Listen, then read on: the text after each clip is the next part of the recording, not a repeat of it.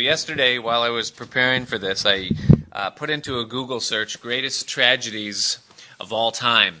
And, you get various lists and polls and things that have been taken over the years. And some of the common most voted or thought or opinionated tragedies of all time were things like World War II, the Holocaust, the Black Plague. For 50% of the population, it's Donald Trump. For the other 50%, it's Obama. One of them even said the crucifixion of Jesus Christ, which obviously we would disagree. We would say that's one of the greatest things that ever happened. Not obviously for the shame of it, but for what it purchased on our behalf. But certainly we all understand the weight and the significance of tragedies, and certainly we mourn their existence.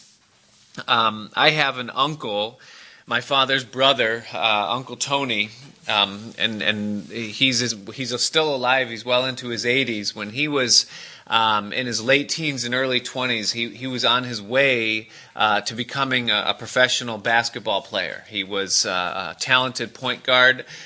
He was being scouted by the Rochester Royals, which was a semi-professional basketball team. And back in those days, they no longer exist. And when he was about 20 years old, he was diagnosed with polio, and he lost the use of one of his legs, and he could no longer play basketball from it. And so it was a tragic circumstance that came to bear upon his life, and it changed the course of his future. He was going in one direction.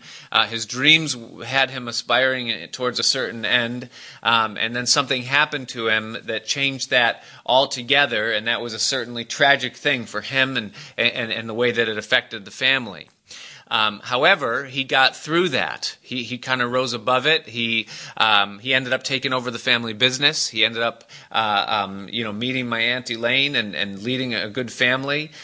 He's a man of upstanding character and of a great disposition. And even now into his 80s, he's a joy to be around. There's something about him that is just absolutely great, wonderful, though he limps on that polio leg even to this day and never attained unto that dream. Now, that's a tragedy, but that tragedy was an unavoidable tragedy. That was something that happened to him that it was no consequence of anything that he did. It just happened, and that certainly is a type of a tragedy.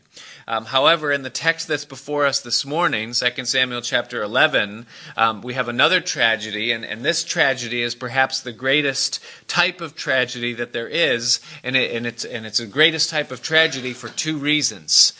First of all, because of what it produces. This tragedy that we see in the text here before us today. The second reason why it's the greatest tragedy is because it absolutely is completely avoidable. Nobody has to go, or it doesn't have to happen to anybody the way that it happened to King David, as we see in the text here this morning. And so, unlike my Uncle Tony, who was able to rise above the tragedy that took place in his life, David is never going to arise over this tragedy in some ways. Though he'll be forgiven, he'll be restored, though the things that he did will be redeemed and work together for God's good and the good of his kingdom, though it becomes an instruction for us, and though David's fall has turned out to be the safeguard against the fall of many, many, many, many men and women since David, nevertheless, the effects of this tragedy in David's life stay with him for the rest of his life. He will never get over the effect of these things, the shame of it, the regret. He will overcome the guilt of it, because he does that by the grace of God. But he'll carry all of those other consequences of it all the way to his grave. So if you're there in 2 Samuel chapter 11, let's just read. We're just going to look at the first 5 verses. That's all we'll cover, and then we'll develop it and hear what God has to say to us today. It tells us in verse 1, it says that it came to pass after the year was expired, at the time when kings go forth to battle, that David sent Joab and his servants with him and all Israel, and they destroyed the children of Ammon and besieged Rabbah. But David tarried still at Jerusalem. Or in the New King James, I believe it says that David stayed at home. And it came to pass in an evening tide that David arose from off his bed and walked upon the roof of the king's house. And from the roof he saw a woman washing herself, and the woman was very beautiful to look upon. And David sent and inquired after the woman. And one said, Is not this Bathsheba, the daughter of Eliam, the wife of Uriah the Hittite? And David sent messengers, and took her, and she came in unto him, and he laid with her. For she was purified from her uncleanness, and then she returned to her house. And the woman conceived, and she sent and told David, and said that I am with child. Now, by the time we come to this point in David's life, David is at the very pinnacle or the peak of his career and of his destiny. We see that he started out as an energetic and charismatic youth. We see that he was a young man, and then an older man that loved God. He had tremendous zeal for God and courage. He was one that by faith would go against the lion, and then the bear, and then the giant, Goliath. We see that as a young man, he was visited by the prophet Samuel, that God recognized something in the heart of this youth, and God sent Samuel to anoint him with oil and to tell him that there was hope for his future and a promise and a plan. We see that David was soon exalted. He was brought into the palace where he was given an entry-level job, where he had clearance to the highest levels. He became one of Saul's armor bearers and generals, and he would go out and fight the battles of the Lord. He was given great favor and great success on the battlefield. The song was ascribed to him by the women and the citizens of Israel that David has slain his tens of thousands, and he quickly became a household name, and his good reputation spread throughout Israel. We see that in the process of time and God's plan for him, David was driven from the palace, and he spent a number of years in the desert and in the wilderness where his character was being forged and where he was being tempered and trained to become a great leader and a great king at the hand of God. We saw that ultimately God brought him through that time of preparation and training and brought him into the palace. David ultimately became the king over a united kingdom of both Judah in the south and the 10 tribes in the north, and the people rallied around King David.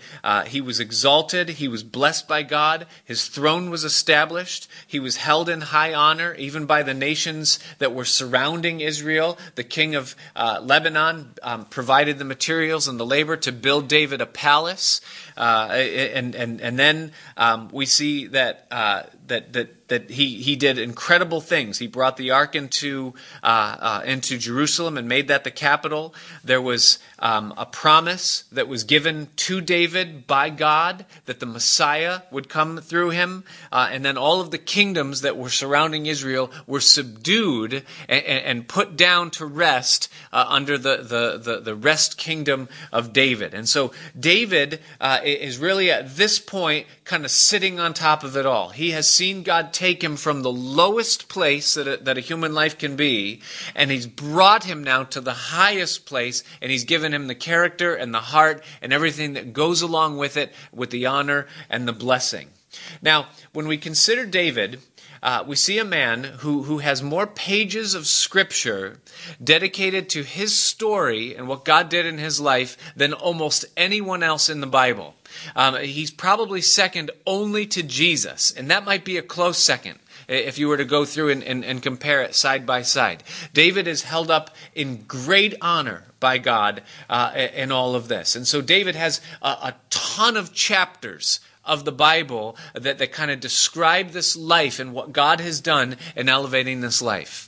And the amazing tragedy of King David's story and testimony in Scripture is that for all that he's been through up to this point, and for all that is recorded concerning him in the Bible, it only takes 5 verses of 2 Samuel chapter 11 for an arrow to pierce through the heart of it all and to take the whole thing down. At this point, it turns the corner and it goes from a Disney story to a Shakespeare tragedy that fast. That it's just that fast. One incident, one evening, after all of these years of everything that God has done for him, that fast, the story turns, and it will never go back to what it was before this time and before this event in David's life. The consequences of what took place in this one evening, when David, in a moment of weakness, is tempted and David sins in this way, the consequences of this thing is that David's spirit, which soared before this, will be forever deflated. His zeal that he once showed will be removed, and David is slowly now going to begin to become a shell or a fraction of the man that he used to be. The joy of the story. From this point on, we're going to be reading as we look at what happens in David's life. And part of us is going to want to turn our Bible this way and shake it and say, where's David? Where's my David? That I so love and that has been such an inspiration to me. And so now the joy of the story and of David's destiny is going to be eclipsed by the shame of the deed that he did. And the golden years, or what should have been the golden years of David's life, where he can now look back with joy upon everything that God has done for him, and should have been a sunset of glory for David's ending, now becomes an ash cloud of confusion as he'll deal with the fallout of this one event for the rest of his life and for the rest of his reign.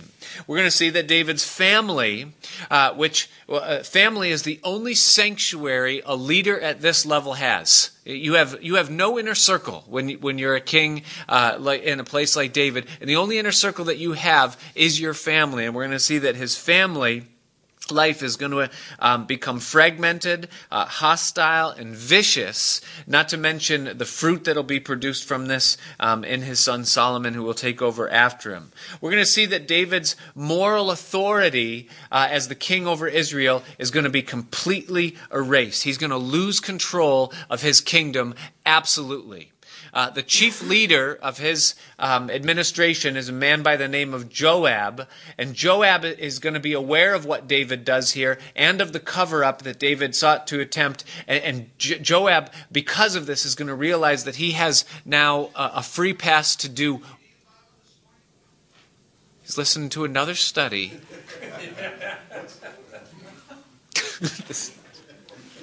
Be sure your sin will find you out.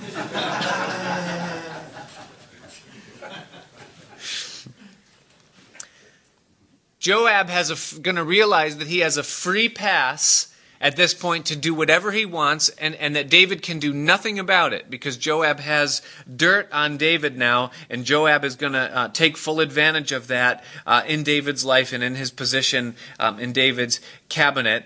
And then finally, and probably for David, what would be the greatest consequence of all, and what would hurt David the most when thinking about this event in his life, is that David has now tarnished the reputation and hurt the heart of his God. And though David did this, it didn't diminish the fact that he was a lover of God at all. And the part of this that hurt David the most is what it did to the reputation of God and the way that it grieved his God in it. And so David is never going to be the same man again on the other side of this. Now, the amazing thing about all of these consequences that took place in David's life is that these are universal consequences for this particular sin in the life of any man.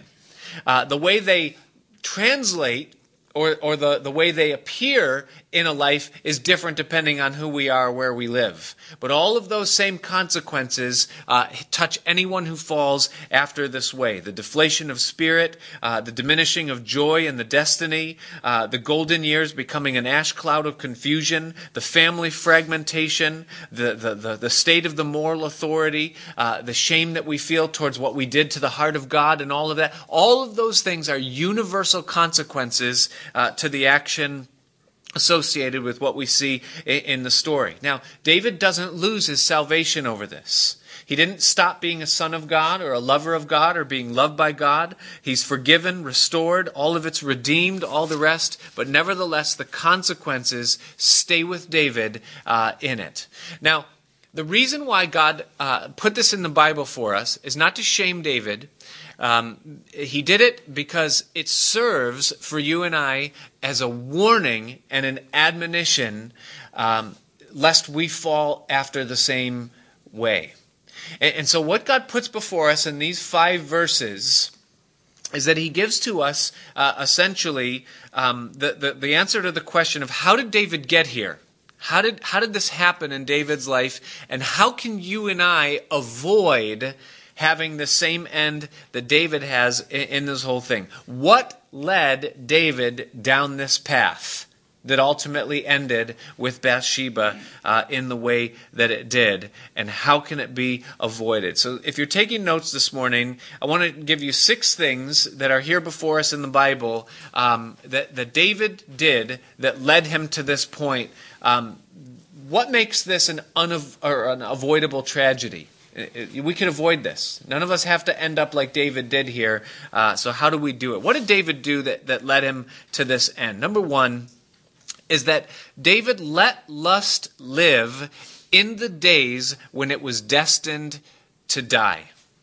David let lust live in the day that it was destined to die. We have read concerning King David up to this point that David had a problem with women. When he first established some authority, when he was still yet in the wilderness, he took 2 wives then. He took this woman that was a Jezreelitess and Abinoam, and then he took another woman that was the wife of Nabal, Abigail, and he took those 2 wives initially. And then when he became the king over Judah, he took a few more wives. There was a couple more that he took to himself, being a king and having the right to do that. Though he didn't have the biblical right to do it, he had the political right to do it and the cultural acceptance of it. He went with it, and he took a few more wives then. Then when he took Jerusalem as the capital, he added a few more, and he had a couple of more wives even then. And so God thus far has kind of let us see into David's weakness in this thing. And what we realize is that David had a weakness for women. And rather than dealing with that weakness before the Lord and bringing it unto him for sanctification and in surrender, he justified it because it was acceptable or permissible in the culture, and he fed it thinking that it wouldn't affect him in the long run because of his position. In the New Testament book of 2 Peter, in chapter 1, the Bible says that when you and I are born again, or when a person comes into a relationship with the living God, the Bible says that 2 things are given to us. There in 1 Peter chapter 1. It says that first of all, that we are given by God power to be partakers of his divine nature. Meaning that God gives to us supernaturally the ability to become Christ-like, or the ability to become like him. That's the first thing that God gives us when we're born again. The second thing that he gives us is he gives us power to escape the corruption that is in the world through lust. And so he gives us both the power to become what otherwise we could never become, godlike, and also he gives us power to escape the corruptions that in the world we were slaves to, that we could not escape from prior to our salvation when we come to Christ. Now, when we come to him, and every one of us experiences this when we come to Christ, there are certain things that God automatically removes from our lives. I mean, it's like a light switch. There's no struggle. There's no fight. There's no issue with it. There's things that he just removes. They're gone. And sometimes we don't even realize it until we've been walking with him for a couple of months, and all of a sudden it strikes us like, I'm free from certain things. For me, before I came to Christ, I was a partier, and I was big into the party scene. And all the things associated with the party scene, God just took out of my life. They were gone, and I didn't even realize it. The temptation, the hunger, the desire for those things, it was just gone. There was no fight at all. A foul mouth for me. I remember growing up, there were, I found out later on that there were kids in my street that weren't allowed to hang out with me because their parents said Nick Santo's a swear mouth. That was the reputation, the foul mouth. But it was something that was just gone. From the moment I gave my life to Christ, it just wasn't natural. Those things didn't come out of my mouth. It's never been a struggle for me ever again, since. But there were other things. And there are other things in every Christian's experience that's not the case. We get saved and that struggle persists. And there's a battle and a fight that has to ensue. And the victory that comes over those things isn't automatic. It isn't a light switch. But there's something now where I have to fight. And it can cause us to question sometimes and say, well, God, some things were so easy and they were just gone. And other things weren't so easy. What's the deal? And we have a choice then. We can either say, well, God certainly has the power to take this out of my life, but he didn't. So therefore, either he accepts it and he approves of it, or there's some other thing, other reason. In the Old Testament book of Deuteronomy, when the children of Israel came into the land and had to drive out their enemies, God said this word. It's very profound. He said, I'm not going to drive out all of the Canaanites all at once. It's not going to happen all at once. And he said, here's why. So that you might learn to fight, and so that the generations after you will have some battles to fight, and they'll learn how to fight. I'm going to drive them out a little at a time. And so though there's some things that God drives out right away when we come to Christ, there are other enemies that God lets us fight with so that we'll learn to fight. Because it's important that every one of us learns how to fight against the enemies that we have in this world. The world, the flesh, and the devil. We've got to fight against those things. And so there's some things that are a battle, and that God gives us to battle, and he tells us to battle in those things. But if we compromise or justify them or nurse them along, then ultimately, if we don't fight against those things will overpower us at the last, and we'll find ourselves falling prey to them. Proverbs chapter 14, verse 6 is a profound truth. It says, can a man take fire in his bosom and his clothes not be burned? I'm just going to think about what that says for a minute. Can a man take fire in his bosom? Where's the bosom? It's inside, in the deepest place where no one can see, right? And so if I take fire into my bosom, a lust, a desire, a sin, and I hide it underneath and I nurse it along and say, well, nobody knows it's there. It's not going to affect anything. This is just the way I am. I've always been this way. God didn't take this out of my life. I'm just going to conceal it there, and no one's going to listen. Eventually, your clothes are going to be burned. You know where your clothes are? They're on the outermost part where everyone can see. And if I leave something inside that God calls me to crucify, a day will come when what's on the inside will work its way to the outside. And what I was able to control and conceal at the beginning will overpower me and put me to an open shame at the last. David was called to deal with the inward lust as a younger man, and he didn't do it. He justified it. He bought into the lie that because this is culturally acceptable, it's agreeable with God, and I'll be able to control this thing all the way to the grave, and it ended up being David's downfall. I believe that there is final deliverance from any sin that any one of us struggles with. There are times that a battle can take so long that we think, okay, well, I might be able to create some distance between me and my sin, but I'm never going to be free of it. I'm going to struggle with it until the day I die. I don't believe that. I believe that there can be a long battle. I believe you can fight with something for 10 years. But I believe that when we fight and we put things to death in the way that God has called us to, and we deal with things the way that God has called us to, I believe that there is a final deliverance. I've experienced that in my own life, so I know it to be absolutely true. We'll talk more about that as we go. How do we do it before we move on? How do we crucify those things in our lives that have such a hold on us, things like this that seem almost impossible for us to overcome? What's the method of dying to these things and all? The first thing that we must do is we must acknowledge it as sin and repent of it. 1 John 1:9, if we confess our sins, He's faithful and just to not only forgive us, but to cleanse us from all unrighteousness. And the cleansing of it is the breaking of its power. And so repentance is paramount in the freedom process, is that we must own our sin and bring it to Him in humility and in repentance. The second thing that we must do is that we must, as Romans chapter 6 says, reckon ourselves to be dead indeed unto the sin. Is that in Christ and in the cross, we must reckon in our mind. Reckon means account, meaning that maybe it didn't happen yet. Meaning almost that I'm doing it on credit, but I'm reckoning that because of the cross, in God's mind, He has set me free from this sin.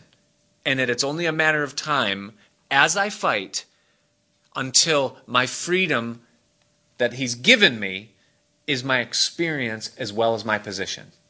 And so I must reckon that I'm dead to this sin. Third of all, I've got to pray for deliverance. The Bible says in Romans chapter 8 that if I, by the Spirit, do mortify the deeds of the body, I will live. So victory comes by the power of the Holy Spirit. Well, let me ask you this. What store do I go to where I can buy a bottle of this Holy Spirit so that I can use it to mortify the deeds of the flesh? And the answer is, I can't find that store. So where do I obtain power in the Spirit to obtain victory over the sins of my flesh? The answer is in prayer. God gives the Spirit. The Spirit comes from God. And so if I'm going to obtain Spirit power over the sins in my life, then I've got to learn to ask Him for that power. And so I ask Him for it, and then finally I'm called to fight and to flee. The Bible says, flee youthful lusts. Flee youthful lusts. Paul said, flee fornication.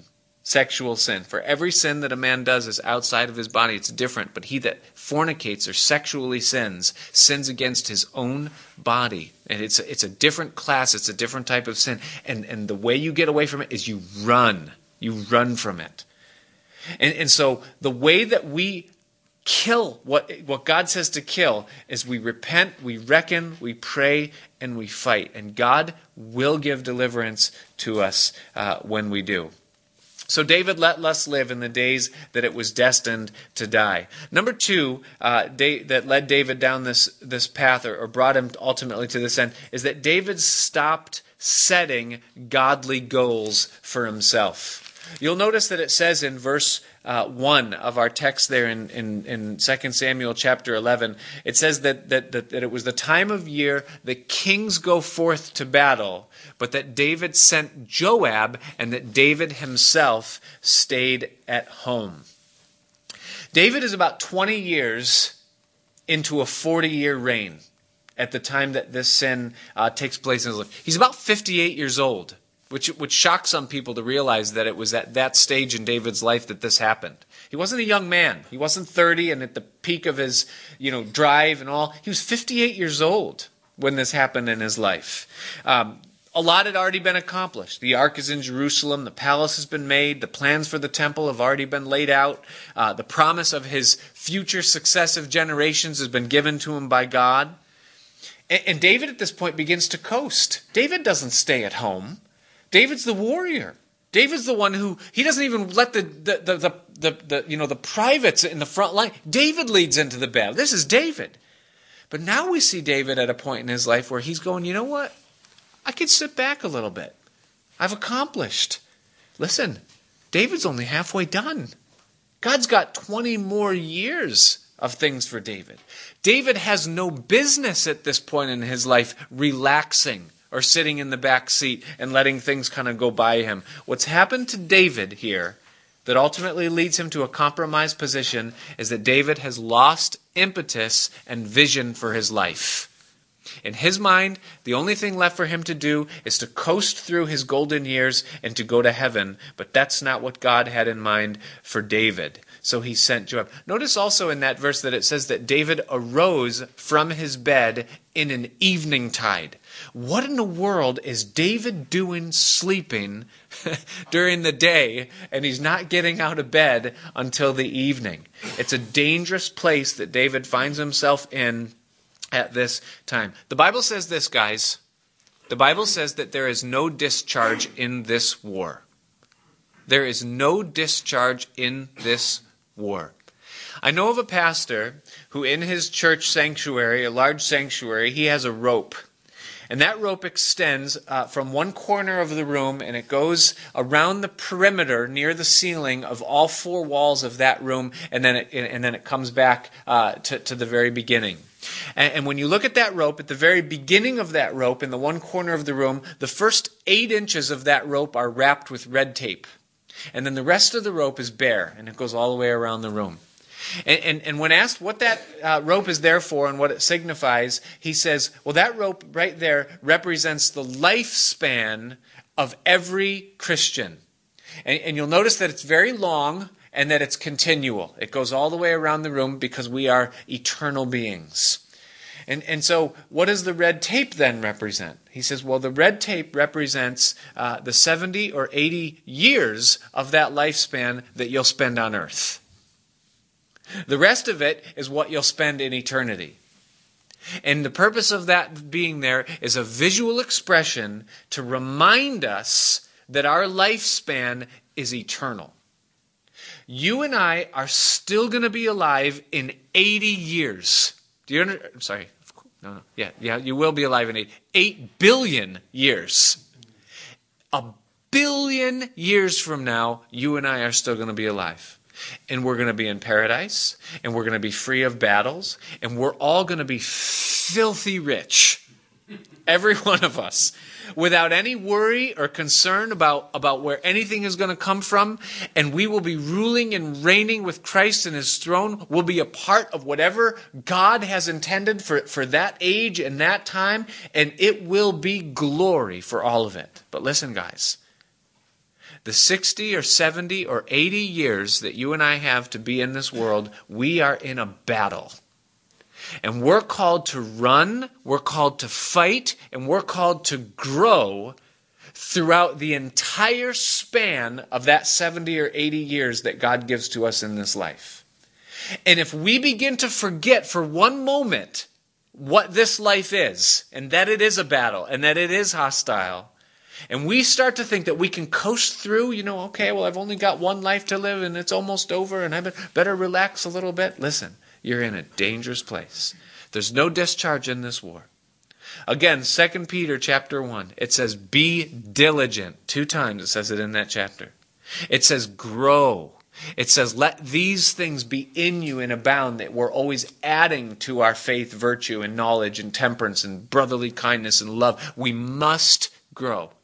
And the moment we lose vision for our lives is the moment we set ourselves into a vulnerable place of danger that we might subvert and sabotage our own future. Can I ask you guys, if you check the pulse of your own spiritual life, what goals are you setting for your spiritual development right now? Have you begun to coast? Are you coasting in your Christian life? If you are, you might be in a place of vulnerability and of danger. We must continually have godly goals before us. God, what do you have for me in this season of my life? Though I be 58, 68, 78 years old, if I'm still on this planet, God, you've got something for me. What is it? May I never spend one day simply coasting. Number 3 that led to David's fall is that David forgot about the devil. The Bible tells us that we have an adversary, that there is an enemy of our faith who is constantly, the Bible says, like a lion seeking whom he may devour. And so Satan has every single one of us in his crosshairs, and he has a desire to take every single one of us out, and he's smarter than every single one of us.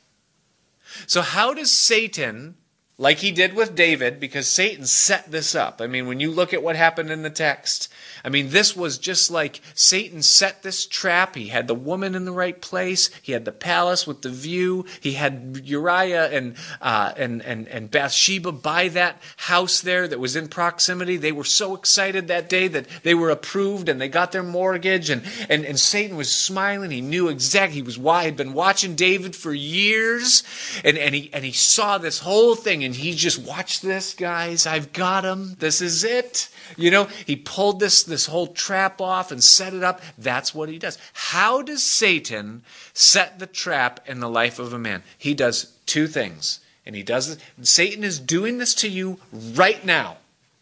And don't be deceived and think, well, he doesn't care about me. Oh, yes, he does. He does two things, and he does it extremely well. What he does is that he deceptively broadens the lines of the narrow path. What did Jesus say? He said, narrow is the way that leads to life, right? And he bid us to walk the narrow path. So here's what Satan does. Jesus has established these walls, these boundaries, these commands. He says, walk within this and you'll be safe. And what happens is that some Christian somewhere, what they do is they just kind of step a little bit outside the boundaries of one of those lines. Just a little bit. It's not adultery. It's just lust. And I'm called not to lust. You know, don't covet. That's a command that's in the boundaries. But and what happens, we walk outside and we go, I'm just going to lust. I'm not cheating. I'm just lusting. And here's what Satan does, because he's so smart. Like a lion, he comes right up and he goes, as you're lusting, you're outside the boundaries, and he goes, and he misses. And you go, you can't reach me here, can you? And he goes, oh no, I can't reach you here. Now he could. Because he's been given dominion all the way up to the borders of that narrow path. But he doesn't come to the borders of the narrow path. He steps way back away from it and pretends he can come no further than a certain point. And so we walk over here and we go, well, I'm just going to lust. It's just a couple of sips. It's an occasional toke. Satan can't get me in that. It's harmless. It's legal. The culture accepts it. Look at all the Christians that are doing this, and nobody's affected by it. I'm safe here. And Satan goes, yeah, you're safe. I can't get you. And then he backs up a little bit more. And then we move over a little bit more. And then he backs up a little bit more. And we move over a little bit more. And then when enough people, or when the stakes are high enough, he then says, got him. And he pounces on that person that has left the safety of the narrow way. He deceptively broadens the boundaries of the narrow path that God has set up for us to walk in safety. Second thing he does, and he is doing this to you right now, is that he watches and he takes notes. So he sees that long look that we take in a direction that we shouldn't be taking, and he just makes a mental note of it. And he goes, okay, that's what they're taken by. That's what they're attracted to. He just takes notes, and then he makes a plan. That's what he does. When Jesus said the gates of hell will not prevail against the church, the gates of the city were the government of the city. It's the planning room. It's the round table. It's the conference center. It's the blackboard where plans and things are drawn up. And that's what the devil does.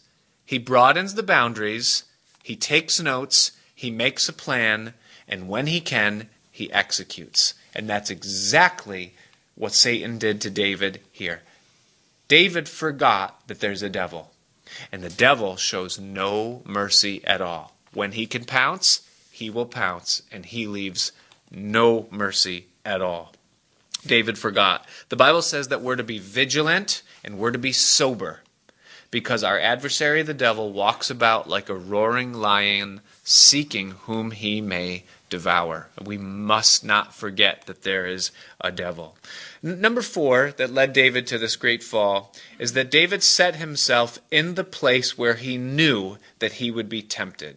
Now, don't be deceived for 1 minute into thinking that David didn't know what he would see when he went up on the rooftop. And also, don't be deceived for 1 minute into thinking that Bathsheba didn't know what David would see.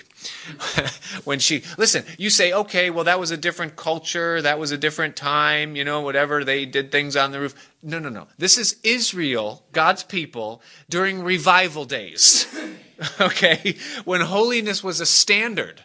You don't go nakedly up on your roof, in this whole thing. There was some flirtation here. There was some tension that was already there. Yeah, David, I'll just go for a walk up on my roof and the whole thing. David put himself in a place where he would be subjected to his own weakness. Sometimes men, and this is true of all of humanity, we can purposefully set ourselves in a place where we know that we're going to be tempted. Because there's a certain appeal, there's a certain pleasure, there's certain things that happen. I gave you guys an article today. I hope you'll take this home and that you'll read it, and I hope it's insightful for you. I give this article away. This is one of the ones I keep in my file and just continually give out, to people that need it. But basically what it talks about is just the various neurological brain chemicals that our own bodies produce that trigger pleasure and reward sensory type of things in our bodies and in our minds. And the first thing that you're going to read there on that list that our brain produces when it gets stimulated towards some pleasure is that our brain releases into our bloodstream this substance called dopamine. And here's what dopamine does when dopamine is released into the bloodstream. Dopamine is the chemical that mediates pleasure in the brain. It is released during pleasurable situations, and it stimulates one to seek out the pleasurable activity or occupation. This means food, sex, and several drugs of abuse are also stimulants of dopamine release in the brain. And so we kind of entice ourselves, and we get the reward of the release of that dopamine, which is a pleasurable thing in us, and we think that we can go that far and then stop. But here's the problem with that, and this is just science mixed with spiritual here, is that what dopamine does, scientific, is that it blocks our ability to reason through the negatives of an action. The desire for the outcome overrules our ability to reason through the consequences, and we get pulled into something that otherwise, if we were thinking clearly, we wouldn't do. If you ask any man that ever falls after the manner of King David to make 2 lists. 2 lists. First list is make a list of all of the reasons why you should get into an adulterous relationship. Just write out all the good reasons why you should do that. That's going to be a very short list, right? The good reasons why I should. Well, I like it. I want to. It doesn't go much further than that. Like the good things that are going to, the reasons why I should. Now, make a second list. Here's the second list. All the reasons why I shouldn't. That's a long list. You consider the consequences of it, what it's going to do, the people that are at stake, the things that it's going to affect. I mean, that list just goes on and on and on and on and on. And any rationally thinking person that can weigh out consequences of actions can look at those 2 lists and they would be able to say, this is not a good idea. And nobody would ever fall into that sin or that. Now, it doesn't have to just be adultery. It can be any sin that that you struggle with. So why then do people sin and do the thing that it makes no sense to do? Because sin is stronger than our ability to reason. And that's just a fact of humanity. Sin blocks our ability to make good decisions. Therefore, men, here's the application of all that science that confused everybody. For us to put ourselves in a situation where we're going to be tempted by the thing that tempts us is utter folly. Oh, I'm just going to see if I can withstand. I want to see how strong I am in the whole thing. I said earlier in our study today that I believe that there is a such thing as final deliverance from sin, from our sin. You might struggle with alcohol abuse or substance abuse or sex abuse or porn or something, whatever. We all have our thing. And I believe that there is final deliverance, meaning that God will bring you to a place where you are not even affected by the temptation anymore. I believe that. But here's what I also believe, is that if we are stupid enough, having obtained final deliverance, to test out the strength of our resolve, that we will end up in a worse condition than what we started in. There was a man by the pool of Bethesda who was in a crippled, impotent state for 38 years of his life. And he had an encounter with the Son of God. And Jesus said, "Would you be made whole?" And the man at first said, "I can't. I've been trying for 38 years to be made whole, and I have come away with nothing." And Jesus said to him that day, "Take up your bed and walk." And it says, immediately he was made whole, and he took up his bed, and he walked, and he went home. That's final deliverance. And Jesus gives final deliverance. But listen, the story doesn't end there. Because the next day, it says that Jesus came to him and found him in the temple. Good place to be. And Jesus warned him, and he said this, "Sin no more, lest a worse thing come upon you." Don't flirt with something that you know in your mind is a weakness in your flesh. Because though perhaps there's been final deliverance, you can end up in a worse state nevertheless. Don't put yourself in a place where you're going to be tempted with the thing that is a weakness to you. Number 5, and we are drawing close to a close. I know it gets wearying to hear so much information, but number 5 is that David ignored the open door of escape. The Bible tells us that when we are tempted, that God is faithful, who will not allow us to be tempted above what we're able to handle, but he will, with that temptation, also give to us a door of escape that we might be able to bear it. So God gives a way of escape in every situation that we don't end up falling. You say, well, what was the door of escape that David had in this temptation that he could have taken that he didn't take? There were 2 of them. Number 1 is that Bathsheba was a little bit further away than a text message. This was the kind of a thing where he had to go through like a 4 or 5 step process in order to make this encounter happen. First of all, he had to inquire, who is that woman? Second of all, then he had to send messengers to her house, to see what she was doing that night. Then he had to wait while all of that was arranged and she would actually come to him, and then he would have the moments of realization. So he had some time in this whole thing to go, what am I doing? But he didn't do that. He blew through the roadblock. The second door of escape that was given to David in this thing was in the return message that the messengers brought to him when we inquired who it was. They said, "This woman is Bathsheba, the wife of Uriah the Hittite." That should have been enough. She's married. She's taken. This is a closed door. That even if I wanted to exercise executive privilege and add to my wife harem, this woman is already taken. And it would be wrong. It's adultery.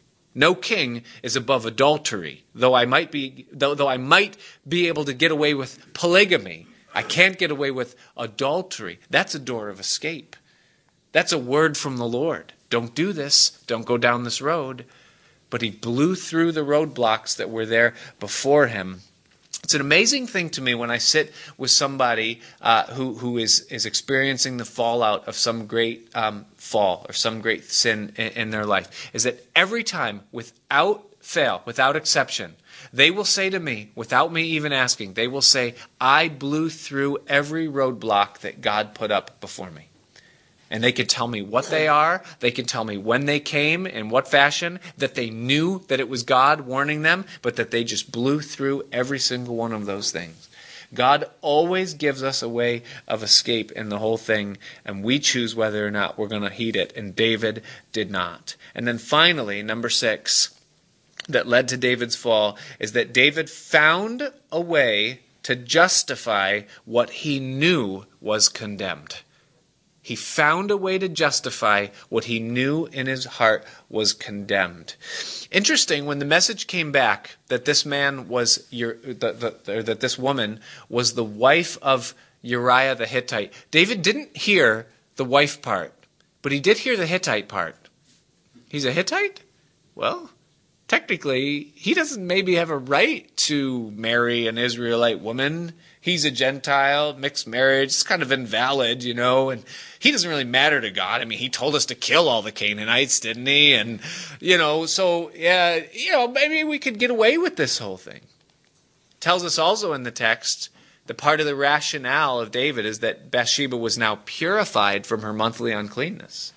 Why was she bathing on the roof? Because, for 7 days after the cycle, she can't be touched, but now she's, God, this is you? Maybe you're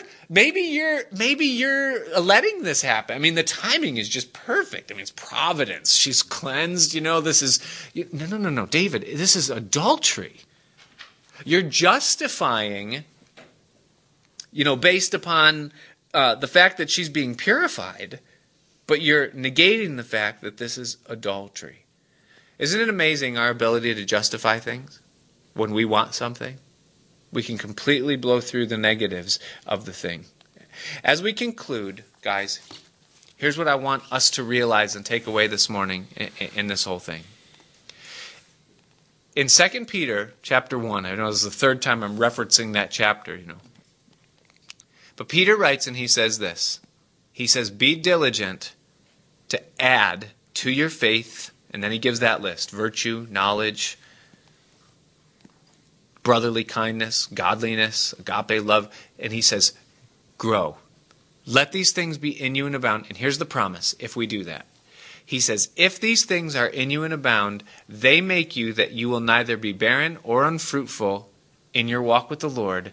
And he that does these things will never fall. That's the promise. That's what Peter says. If you're continually pursuing the things of God and growing in the things of God, you will never fall. That's a promise. And that's a promise. That's a fact.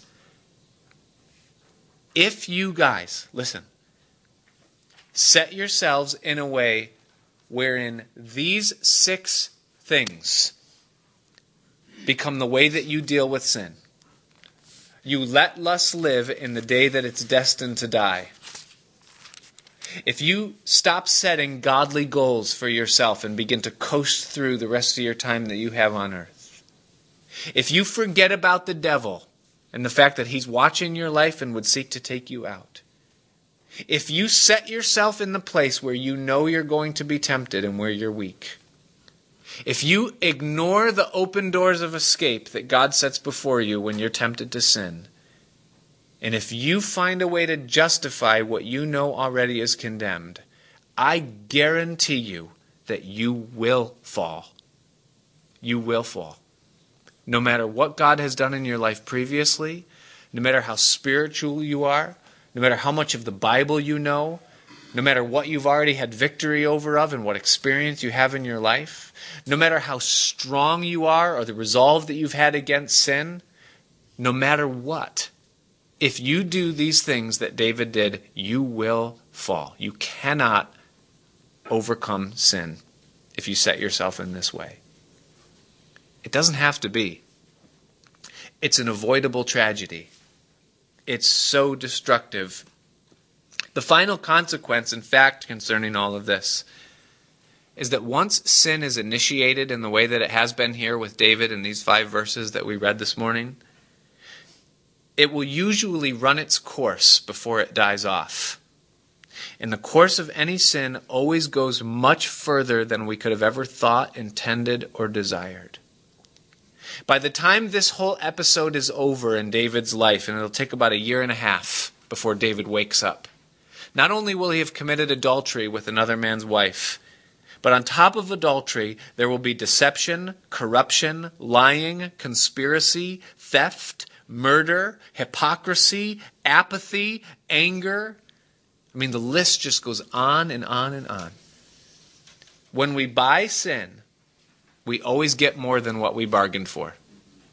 It's just the way that it goes. King David becomes a monster for 1.5 years of his life, and all of it for a one-night stand. Not worth it. It's not worth it. It takes 1.5 years for him to wake up. Father, we just thank you today, Lord, as we conclude our study of this tragic moment in David's existence. But as we sit here sober and fearful in a way, in a good way, Lord, we give thanks that you recorded this testimony for us in the Scripture. And our desire and prayer today, Lord, is that you would make this a great warning. That you would remind us again, Lord, that you set up the narrow way on purpose. You called it the highway of holiness. You told us, Lord, to make straight paths for our feet. You told us that you came to give us life and that more abundantly. And you said that your way is the good way and that we'd find rest for our souls. And so, God, our ask this morning is that we wouldn't find ourselves with the destiny of David, that our lives wouldn't be subverted, nor shipwrecked or cast aside, nor that we'd be torn apart by the roaring lion, but that, Father, you, by your grace, would rescue us from the peril of this sin that touches and affects us so powerfully and has a grip so great. So this morning, Lord, let your Holy Spirit fill us. Let your resolve and your wisdom guide us. Let your light give us insight and wisdom for our own path. O Lord, that we wouldn't be tempted by the things that could ruin us. So we ask you, Lord, please have your way, do your will. Strengthen us, Lord, and teach us to fight and give us victory. We love you, Lord. We trust you. Lord, where we've fallen and stumbled, we pray that you would bring us back. Lord, where we've failed, we pray that there'd be mercy and grace. We thank you, Lord, that you can work all things together for the good. And so we look to you now. We also pray, Lord, for the rest of the men in this church body. Pray for the young men, the older men. Pray for the leaders here in this church. Pray for the men of Dutchess County. Oh, Lord, that you would expose this lie for what it is, and that we'd be men of holiness, men of integrity, champions for your cause and kingdom. And we thank you, Father, that you teach us the right way. And we ask these things in Jesus' name. Amen.